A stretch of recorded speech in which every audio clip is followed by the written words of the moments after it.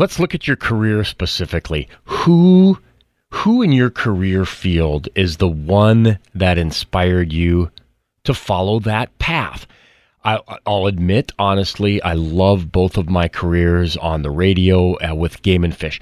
I'm going to look at Game and Fish here because from a Game and Fish point of view, I would have to say before I got into the Game Warden Natural Resources, my dad would be the number one biggest influencer because he loved the outdoors and conservation. He loved to hunt and fish, but he took it to the next level. He was involved in the wildlife clubs in Lemoore and in Valley City and the North Dakota Wildlife Federation. He practiced what he preached, planting trees at Lake Lemoore to CRP acres and planting trees across his land in Logan and Kidder counties. So I think far and away, the first big influence for my career would be my dad. It gets a little bit harder when I look at like my professional career. I loved watching and listening to Tony Dean. Remember Tony Dean, the legendary hunter and angler, but he had just a unparalleled way of connecting the fundamentals of clean water and grassland to hunting and fishing. And he did it with a smile. He did it with a Pugsley sandwich. I love that.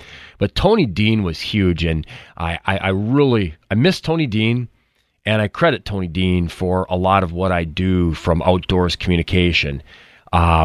There's guys like Game Wardens Ben Decker and Randy Canine and Ken Scusa and Mike Rasaka early on in my career that really had a strong impact on what I did as a game warden. They were good at what they did, each in their own unique way, and I learned a lot from them. From the Game and Fish leadership role, our current director, Jeb Williams, hands down. I worked with him. He was an outreach biologist when he started, and he, to this day, remembers where he came from, a Beach, North Dakota native, and also, along the way, continued to bring professionalism and along with a mixture of real and a little bit of levity with it. He can laugh and he can be real, and he understands how important his job is and how important the outdoors are to the people of North Dakota.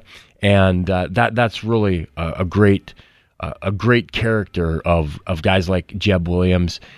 So it's kind of fun, and I don't know why right now. I suppose when you get to a certain stage in life, you're a little bit more reflective, and maybe I'm there. But the question is for you. Shoot me an email, outdoorslive@gmail.com. That's outdoorslive@gmail.com. Also would love to hear from you. Who inspired you in your career?